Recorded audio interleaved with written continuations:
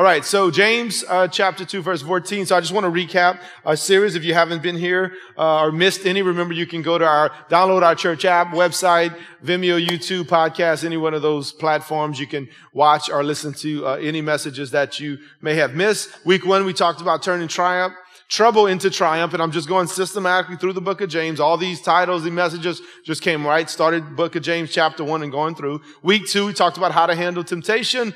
Week 3, the title was, Are You Fooling Yourself? And that was based on James saying if you hear the word of God, but you don't do what it says, you're only fooling yourself. Or some translations say you're only deceiving yourself. And then last week we talked about how true faith shows no favoritism. And once again, he says, if you say you have faith in our glorious Lord Jesus Christ, but you show favoritism to people. And his example he used was, if rich people and poor people come into your meeting and you show favoritism, you give good seats to the rich and you tell the poor to sit down over there or just go stand up in the back or something. It's like you don't really have faith at all. And so James starts chapter 2 with talking about faith, and we're going to continue. As he continues to write his letter, we're going to look at what he wrote and continue in the vein of faith this morning. So James 2:14, I'm going to read through verses 26. It says this: What good is it, dear brothers and sisters, if you say you have faith, but you don't show it by your actions? Again, you see, last week we looked at, he said, you say you have faith, but you do something opposite. Again, he's saying, now what good is it if you say you have faith, but you don't follow it up with your actions? What kind of faith, or can that kind of faith save anyone? Suppose you see a brother or sister who has no food or clothing, and you say, goodbye, have a good day, stay warm and eat well. But then you don't give that person any food or clothing.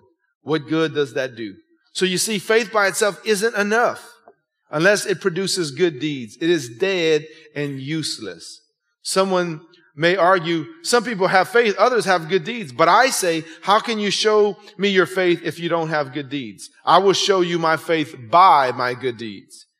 You say you have faith, for you believe there's only one God. Good for you. Even the demons believe this, and they tremble in terror. How foolish. Can't you see that faith without good deeds is useless? Don't you remember that our ancestor Abraham was shown to be made right with God by his actions when he offered his son Isaac on the altar? You see, his faith and his actions worked together. His actions made his faith complete. And so it happened just as the scriptures say, Abraham believed God and God counted him as righteous because of his faith. He was even called the friend of God. So you see, when we are shown to be right with God by what we do, not by faith alone. Rahab the prostitute is another example. She was shown to be right with God by her actions when she hid those messengers and sent them safely away by a different road. Just as the body is dead without breath, or some translations say without a spirit, so also faith is dead without good works. Let's pray. Father, we thank you for your word that is awesome, powerful, living, and true. Lord, we know that faith actually comes by hearing, and hearing of your word. So I pray today for those that are struggling in their faith, or maybe don't have any faith, that as I preach your word, they would be stirred, Lord, as we look at what James is talking about, what you're saying, Lord, through your word, through the book of James, and you would help us in whatever level of faith that we're in. Holy Spirit, help me as I preach your word, and help us all as we receive it. Give us the grace to apply it to our life. In Jesus' name we pray. And everybody said, Amen. Amen. See, faith is the key doctrine in the Bible. That's why, again, James starts out chapter 2 and actually continues on all of chapter 2 talking about faith. See, the Bible says that the sinner is saved by faith in Ephesians 2. Then the believer must walk by faith in 2 Corinthians 5. And then it also says in Hebrews 11 that it is impossible to please God without faith. Someone said it this way: faith is not believing in spite of evidence, but actually obeying in spite of consequence. Let me explain. If you read Hebrews chapter 11, you will meet men and women who acted on God's word regardless of the price they had to pay. I want to stop here and say, if you've never read Hebrews 11, I want to encourage you to read it maybe tonight or tomorrow morning when you get up. I've been encouraging you to read through the book of James as I'm preaching through this book, but also read Hebrews chapter 11. It's known as the Hall of Faith. Instead of the Hall of Fame, there's many people that the Bible lists who had incredible faith, but they had to go through trials and all these hardships because they were obedient to God through faith. So I want you to encourage you to do that. I'm going to reference Hebrews 11 a couple times today. See, faith is not some kind of feeling that we work up. Let me pause and say it again. Faith is not a feeling. If you get anything today, remember that faith is not a feeling, right? Faith is confidence in God's word that it's true and conviction that acting on his word will bring blessing. Remember, it goes back. This is the whole theme. James is staying with the theme here. Just knowing it is no good. You have to do it, right? Faith is not a feeling. You have to act on it, right? That's why they say the book of James is actually one of the most practical books in the Bible. He talks about faith, but he's showing you how to live out both the word and faith. And we're going to see that. Pastor Kelly is going to talk about the tongue next week. So in this paragraph, James discussed the connection between faith and our actions, which are called good deeds or works. A faith relationship with God cannot be based merely on believing a true statement. Saving faith results in actions which emulate God. So you see, faith and good deeds are inseparable. And that's what James was trying to say. You can't say one has works and one has faith. They are inseparable. Have you noticed this is the third section in a row where James is telling us we must be moved to action, as I just mentioned? So now in this section, he's telling us that true and genuine faith will motivate us to do good deeds or good works towards others. James explains here that there's three different kinds of faith, but only one of them are genuine and true. So we're going to look at those three this morning. Number one, first, there's useless faith. Useless faith, what does no one good. It doesn't do anyone good. Say it that way. Yeah. My wife's like, I think you got it that time. I'm not sure. James 2:17. So you see, faith by itself isn't enough. Unless it produces good deeds, it is dead and useless. James 2:20. Can't you see that faith without good deeds is useless? See, people with dead faith or useless faith substitute words for deeds. They know the maybe correct vocabulary for prayer and testimony, and even can quote the right verses from the Bible, but their walk does not line up with their talk. They think that their words are as good as their actions, but they are wrong. See, James gives us two illustrations here. Or gives us an illustration of the poor man, just like he did say the rich and the poor man came in last week when we talked about it. And he said, don't show him favoritism. This time there's a poor person. He says, what if he comes in your meeting and don't have the right amount of clothing or food? And you just say, hey, you kind of wish him well and don't do anything. Just give him a few pious words. Look how James 2:16 says in another translation. And you say to them, God be with you. I hope you stay warm and get plenty to eat. In other words, hey, God bless you. I hope it works out for you. And you send them on your way. He's saying that's not faith at all. You see, in the first century Palestine and in the Roman world back then, whenever James was writing this, there were many poverty-stricken people that lacked the bare necessities of life. And so this person with useless faith in the story that James talks about presumed that God would provide the needs of the poor person. He thought that he only needed to express his faith with words to make it happen. But without his particular action, it was only an empty wish. As a matter of fact, James 2:16 in NIV says, go, I wish you well, keep warm and well fed. Are y'all tracking with me this morning? He's saying just telling them that. Now look, God could have provided for him, but James is saying if you see somebody in need and you're able to help them, faith is not just, hey, God bless you, God's going to take care of it. That's just wishing. You're just wishing a well wish on somebody instead of putting your faith into action. See, as believers, church, we have an obligation to help meet the needs of people no matter who they are. And that ties back into last week, right? Last week is not showing favoritism by who they are, what they look like, their skin color, their social or economic status. We are to treat everyone the same. And James is saying we should help everyone in need no matter who they are. Galatians 6:10 says, therefore, whenever we have the opportunity, we should do good to who? Everyone, right? To everyone. Then he does say, especially those in the family of faith. So yes, you need to take care of the believers, but he said when we have the opportunity, we should do good to everyone. Now listen, I know it's not as bad as it was back then in the first century when this was being written. And most people have the bare necessities, but there's still a lot of opportunities to help people, right? Still a lot of opportunities every day we can help meet the needs of people around us. And when we help these people, it's an expression of love. Look what Galatians 5:6 says. What is important is faith. Watch this. Expressing itself in love. You see that? The expression of faith is showing love to people by helping them. See, again, let's go back to the parable of the Good Samaritan. There was a priest and the Levite in Luke 10, and each had religious training, but neither one of them paused long enough to assist the dying man on the side of the road. Each of them could defend their faith, But neither one of them demonstrated their faith by showing love, by helping this person, right? You see that? They said they had it. They could defend the law upside down, right side up, and backwards and forward. But Jesus was using an example. That's not the kind of faith. That's not just because you know the word. Again, if you don't do it, you're not actually living out your faith. Amen? See, a person with dead faith or youthless faith only has an intellectual experience. In their mind, they know the doctrines of salvation.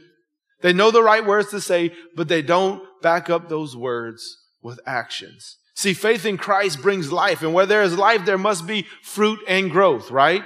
3 times in this paragraph, James warns us that faith without works is dead or useless. So I want to encourage you today, church. Beware of maybe just having an intellectual faith. If you do, it may be a useless faith. No one can come to Christ by faith and remain the same. Just like no one can come in contact with a 220 volt wire and stay the same, right? You grab a hold of 220 volts, I promise you something's going to change in you. Your posture, your words, everything, right? Your heart, your blood pressure, all of that. It's the same way when we come to Christ, something should change.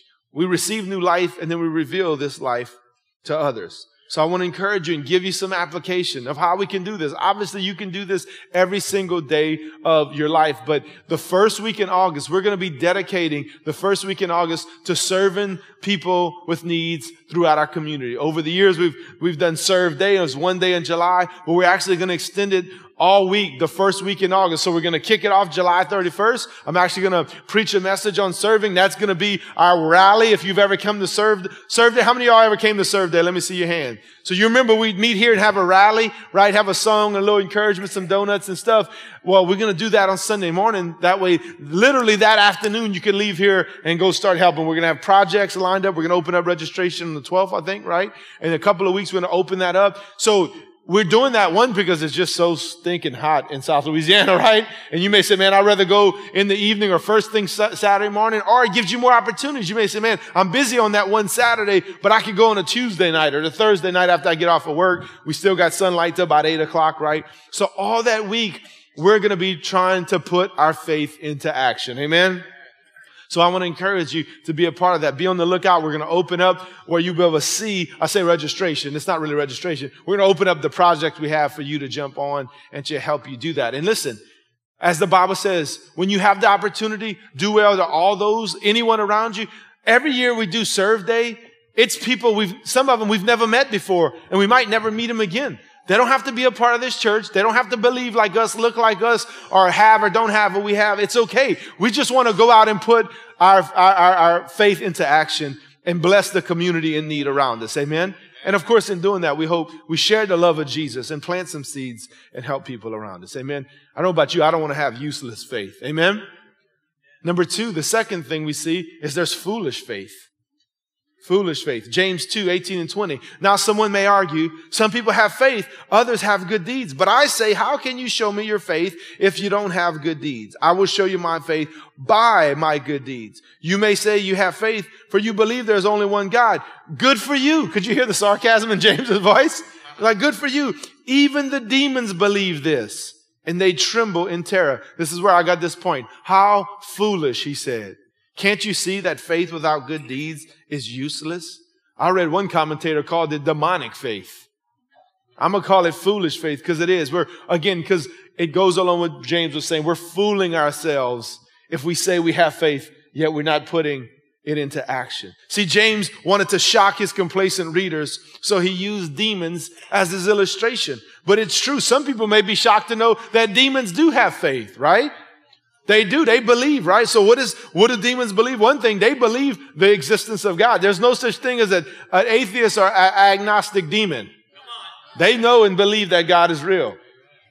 More importantly, Scripture shows us that they actually believe in the deity of Christ. See, some people say, I believe in God, but when you tell them, yeah, Jesus is God. He's the Son of God. It's like, oh, no, I don't believe in that, brother. He's a good teacher and all that. Did you know the very forces of evil that are against Jesus knows Jesus is the Son of God? Look what Mark 3:11 and 12 says. And whenever those possessed by evil spirits caught sight of him being Jesus, the spirits would throw them to the ground in front of him, shrieking, you are the Son of God.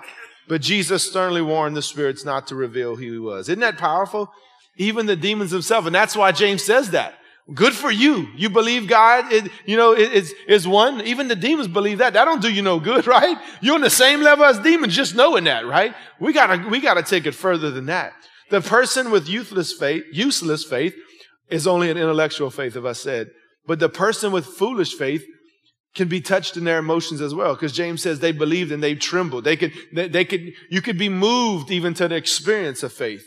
A person can be enlightened in their mind and even stirred in their heart, but still not have true faith. I was reminded about that of the intellectual and saying, I believe in God. I actually had a conversation with someone this week at a local business here in town. I went in and I had one of my family life polos on, and this person said, are you a teacher at that church? And I said, well, I'm the pastor of the church. Like, oh, you're the pastor? Okay, good. And she was smiling and everything. And I said, well, do you go to church anywhere? And she said, well, I believe in God, but I don't believe in church. And I said, really? Because God believes in church. I said, it's in his Bible and he commands us to go to church. And she's like, yeah. She said, they got some pastors that lie, right? I said, yeah, they do have some pastors that lie, but not all of them lie. And I'm not one of them, by the way. And so I just said, she kind of chuckled again. So I invited her. I said, you need to come check us out. Come give us a chance. But it just reminded me that she said, I believe in God, but I don't believe in church. Listen, if God commands us to go to church, we should believe. But listen, even more importantly, what my point is that if you say you believe in God, you're going to want to be with God's people and you're going to take action to get there. Amen. So I know you're here today, so it's kind of like preaching to the choir, right? I was encouraging the people watching online the first service. I was trying to encourage them to stop watching online and come to church, right? Because that's what the Bible says. It commands us to not neglect meeting together, which the Bible says some have gotten in the habit of doing. And let's just be honest, since COVID, some have gotten into that habit of not meeting together, and we need to do that. So it just reminds me, people throw that statement out all the time. I believe in God. Right? Like this person followed up with, but I don't believe in church. I believe in God. Well, you know what? A lot of people believe in God generally. So do even the demons, right? But being a Christian involves trusting Christ and living for him. As I mentioned earlier, first you receive new life, but you got to reveal new life. That's what James is saying. If we truly got faith and have been saved, we're going to reveal it and we're going to live it out by how we act. The Greek word translated dead or useless in James 2:20 carries the meaning of barren or being idle. Like an illustration would be like money that has no interest. Your money's sitting there, but you're not getting any interest on it. I don't think anybody likes their money sitting somewhere with no interest getting gained, right? See, proclaim faith that is barren or idle is not true or genuine faith. Look what Ephesians 2:10 says. God has made us what we are, and in our union with Christ Jesus, he has created us for a life of what? Good deeds, which he has prepared for us to do. So you see, that's, again, I always tell you that the vision, our vision of Family Life Church comes from the Bible, and there it is. That's part of it.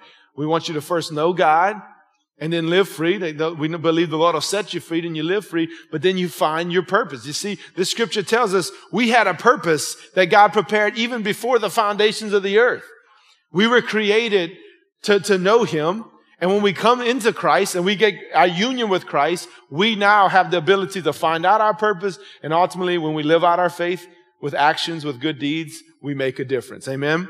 Which is the last part of our vision. So James now has introduced us to two kinds of faith that are not genuine. Useless or dead faith. That's the intellectual one. And then foolish faith. That's the intellect and the emotions. Then he closes this section by describing the only kind of faith that is real and motivates us to action. The faith that we know we're really saved and motivates us to action. Number 3 is dynamic faith.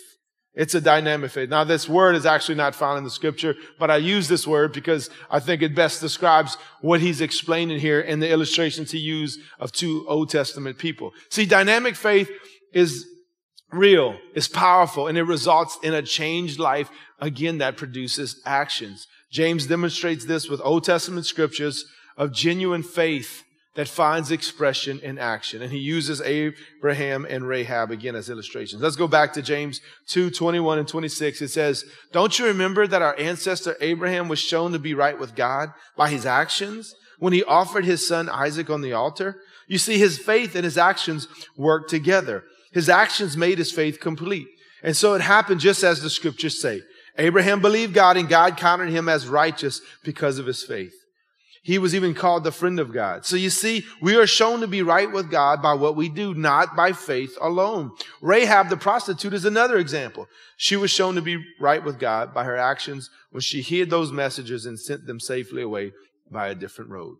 Just as the body is dead without breath, so also faith is dead without good works.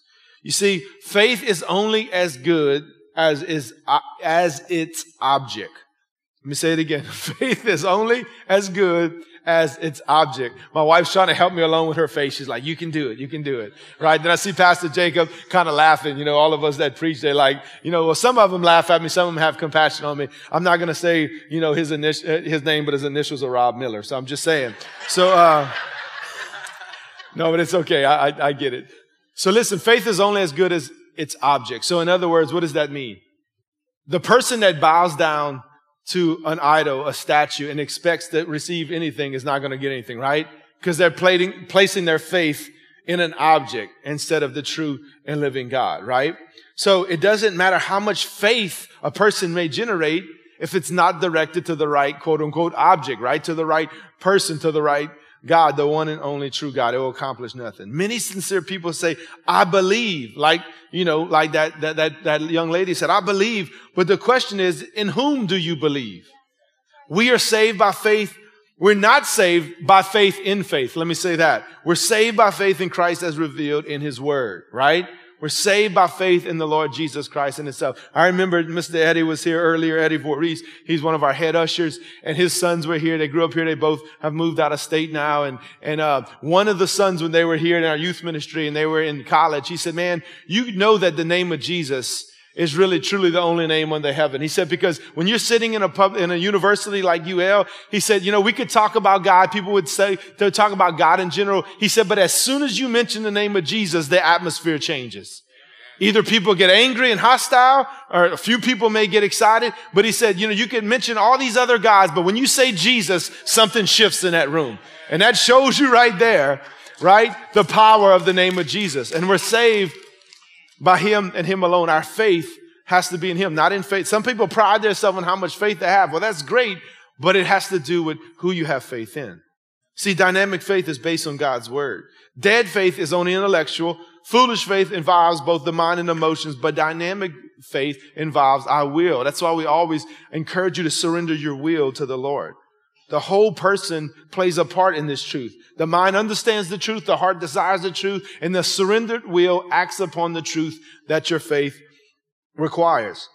The men and women of faith, again, found in Hebrews 11, I encourage you to read that, were people of action. God spoke and they obeyed. Again, that's why I say faith is not believing in spite of evidence. Faith is obeying in spite of consequence. Sometimes God tells us to do something by faith, and there may be some tough consequences or some repercussions because of that, right? Again, like you speak up the name of Jesus in a secular university, and most of the time you're going to get your head taken off. Not physically. Well, it may be coming to that one day, but definitely verbally, you know, people just oust you. But, you know, whatever it may be, you take a stand of your convictions with your friends and different people. And you know what? Sometimes, though, every time it's going to be worth it. See, dynamic faith leads to action and obedience. This obedience is not an isolated event. It continues throughout our whole life and then leads to good works, right? So you see how he's combining? He's saying you can't just hear the word, you have to obey it. Well, same thing. If we have faith, we're going to obey, going back to what the word says. It's so interesting that James uses Abraham and Rahab as the illustrations here about faith and works. You could not have found two more different people in the Old Testament. Abraham was a Jew, Rahab was a Gentile. Abraham was a godly man, Rahab was a prostitute. Abraham was the friend of God, and Rahab belonged to the enemies of God. But what did they have in common? They both exercised dynamic faith. And that's what James tells us. Little history on Abraham. Abraham was called out of Ur of the Chaldees to lead him.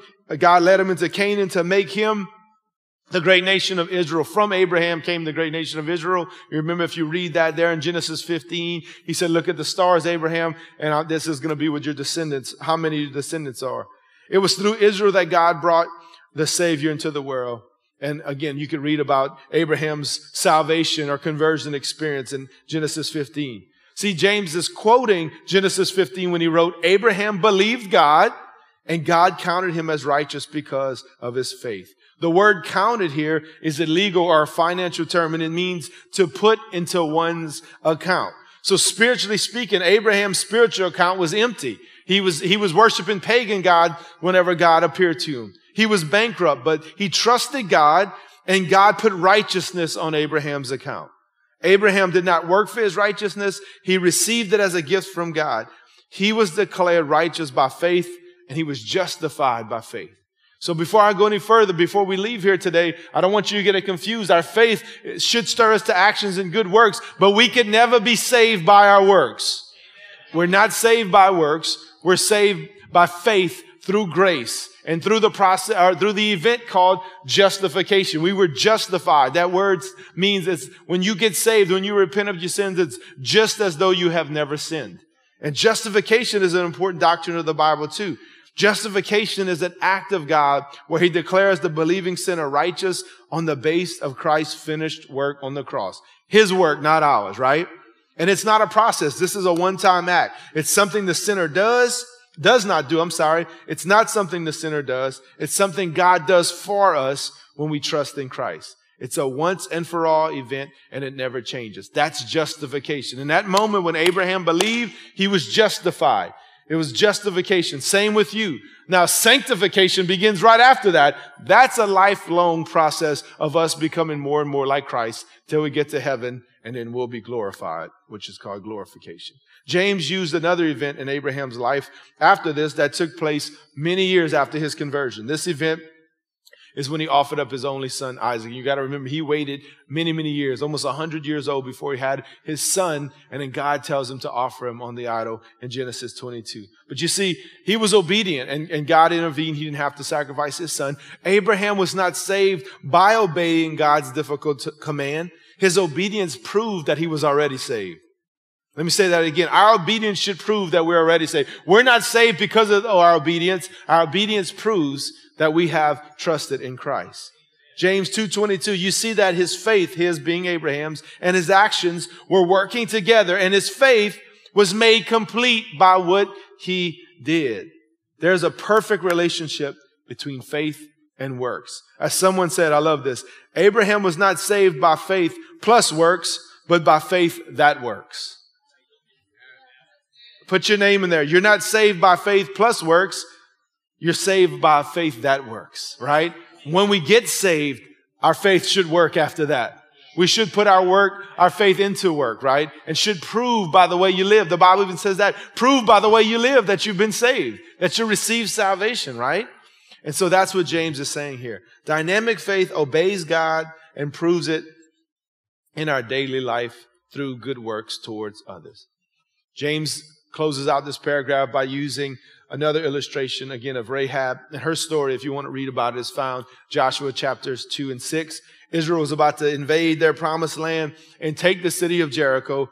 Joshua sent out 2 spies into the city to get the lay of the land, so to speak. And that's where they meet Rahab, who protected them and affirmed that she believed in what God had said and what God was going to do.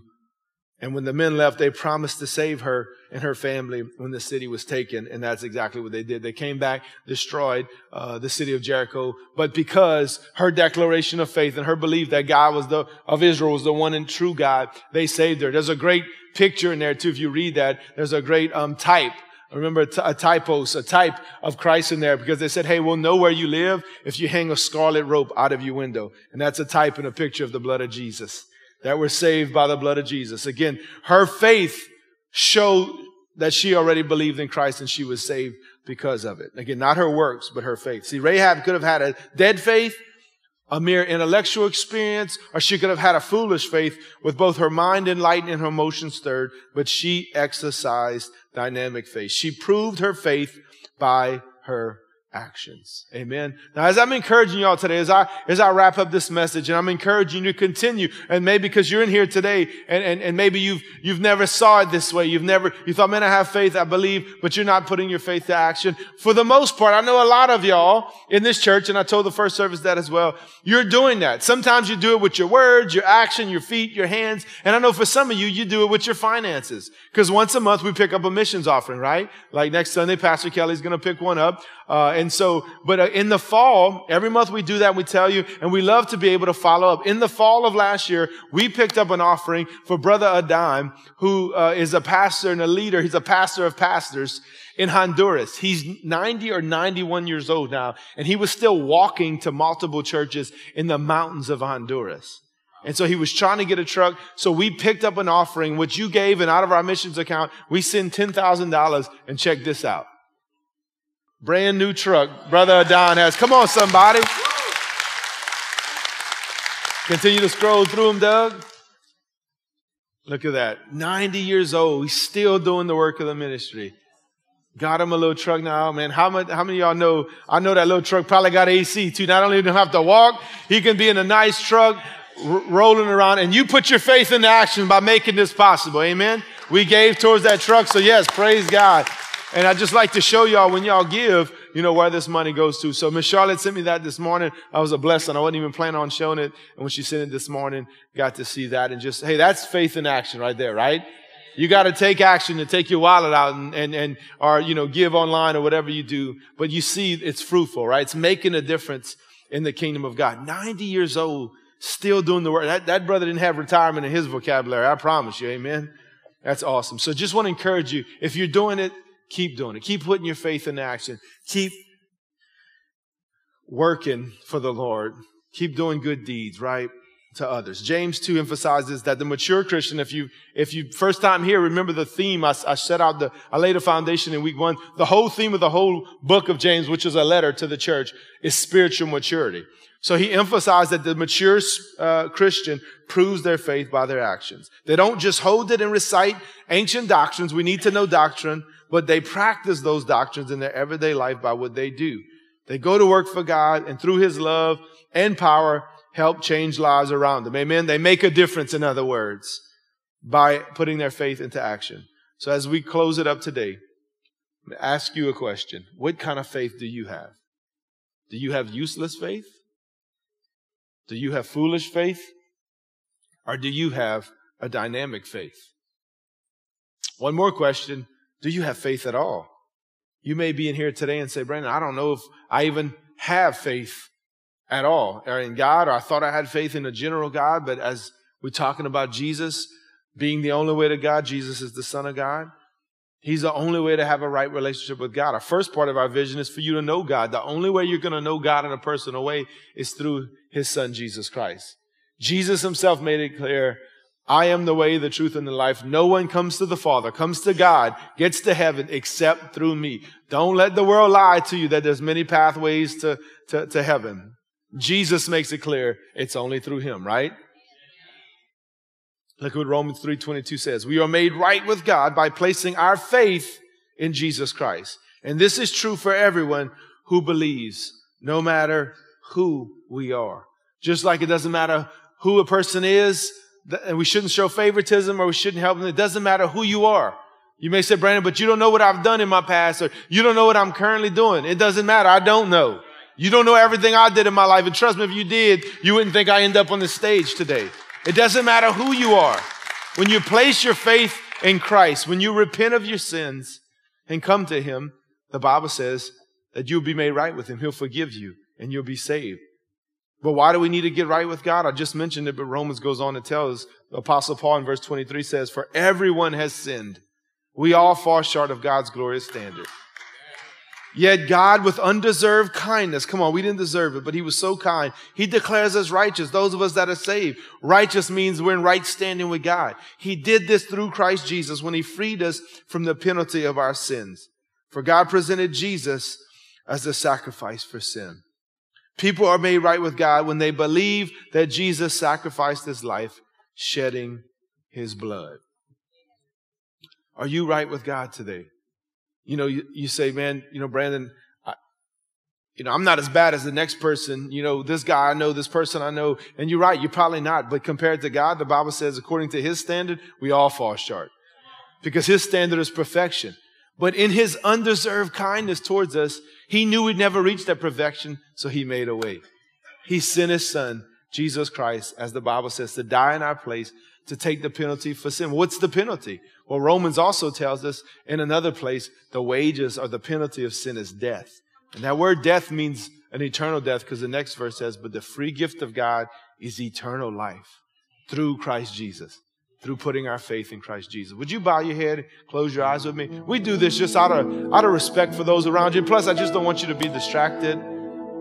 I just want you to just focus on where you're at. What kind of faith do you have? Useless, foolish, dynamic, or maybe no faith at all? So right now, where you at? If, again, y'all, we just prayed for Jade and his family. Right here, Miss Erica, 37 years old. We did a funeral for her. She slipped off into eternity. We know she had faith.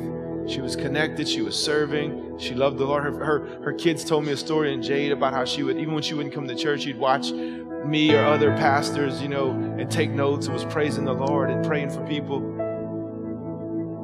We know where Erica's at according to her faith. If that was your funeral here, 37 years old, that's younger than me. Where would you be at in eternity? The Bible makes it clear. We're all going to spend eternity somewhere. In either heaven or hell. God made a way that we can all spend eternity with him in heaven. With every head bowed, every eye closed, please, nobody looking around. If you say, Brandon, if I breathed my last today and I slipped off into eternity, I don't know where I would spend my eternity, but I want to be sure today. I want to know, I want to get right with God. If that's you, just slip up your hand and say, man, I'm ready to turn my life over to Jesus. If that's you, I see your hand, ma'am. Amen. Anybody else? Over here to my left, hand still going up. Praise God. Anyone else? Over here to my right. Or you say, man, one time I had strong faith, but my faith has been rocked and I turned my back on the Lord. I need to resurrender my life to Christ. If that's you, you can raise your hand. Join these right here today. Sir, I see your hand. Different hands going up. Amen. Young lady, I see your hand. Praise God. Anybody else? Thank you, Jesus. Over here to my right, I see you. Amen. More importantly, God sees you. The Bible says if you believe in your heart, that same word we've been talking about, that word believe actually means to trust. It's having faith, but to believe is to trust God. If you believe in your heart, you confess with your mouth that Jesus is Lord, and God raised him from the dead, you will be saved. So we're all going to pray together. Those of you with your hands raised and the rest of us as the family of God, let's pray this together. Lord Jesus, thank you for loving me. Thank you for dying in my place. Thank you for taking the penalty for my sins. I know that I've sinned, Lord, and I ask that you would forgive me of my sin. I repent and I turn to you today. I surrender my life to you and I make you my Lord and Savior. I give you the grace and the strength to live out my faith with my actions all the days of my life. In Jesus' name I pray. And everybody said, amen and amen. Come on, let's celebrate with these this morning. We celebrate, we rejoice with you today. Those of you that raised your hand for the first time or first time in a long time, prayed that prayer. There's a card in the chair in front of you. It's called a connection card. Fill that out. Bring it to the info center. We've got a Bible for you. The rest of us, let's stand up. Before you leave, can we all pray together along these lines? Some of you say, man, I realize maybe my faith has been pretty useless right now. I haven't been doing much. I want to maybe foolish. I say I believe, but I haven't been doing much with it.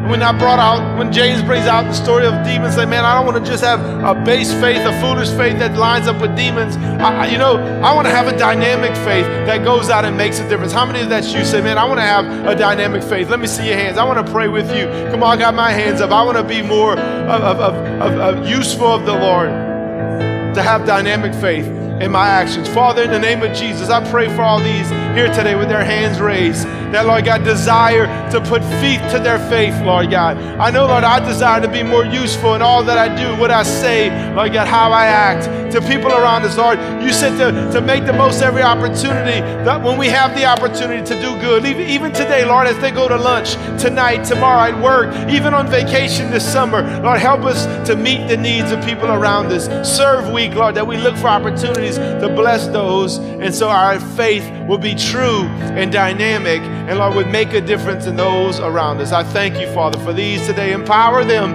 as they go to live out their faith today. In Jesus' wonderful, mighty, and matchless name we pray. And everybody said, amen and amen. Well, God bless you. We love you. Hey, pick up a copy of Nathan's song, Beautiful, on your way out to the right. We look forward to seeing you soon. Have a great day.